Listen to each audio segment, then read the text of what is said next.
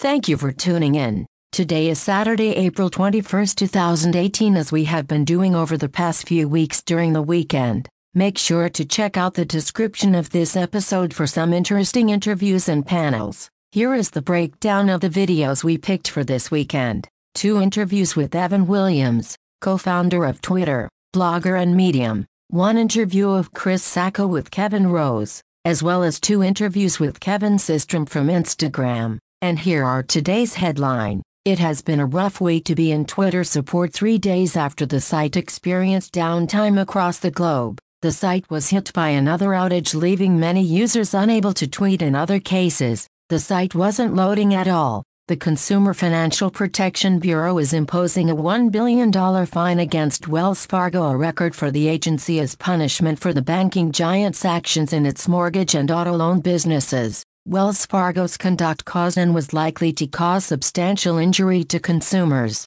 the agency said in its filings about the bank. Wells Fargo broke the law by charging some consumers too much over mortgage interest rate lock extensions and by running a mandatory insurance program that added insurance costs and fees into some borrowers' auto loans, the CFPB said. Flickr has been sold after 13 years at Yahoo. Can Flickr be relevant again? Flickr, the pioneering online photo-sharing community whose rise and purchase by Yahoo in 2005 was a key storyline in the Web 2.0 era, has a surprise new owner. Verizon, its current owner via its Oath subsidiary, has sold Flickr to SmugMug, an even older, subscription-based photo-sharing service, as reported first by USA Today's Jessica Gwynn. The U.S. government is following through on its promise to crack down on initial coin offering scams. On Friday, the SEC announced charges against Raymond Trapani, the third co-founder of CentraTech Incorporated,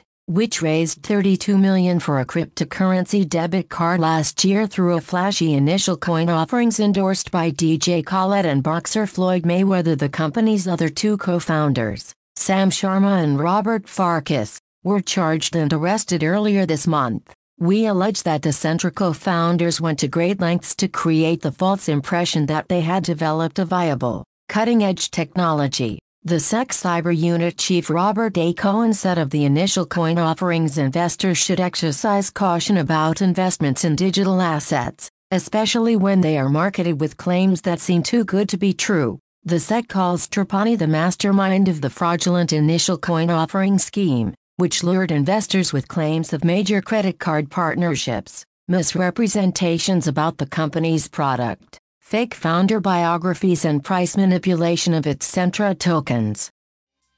Thank you for tuning in. We will be back tomorrow.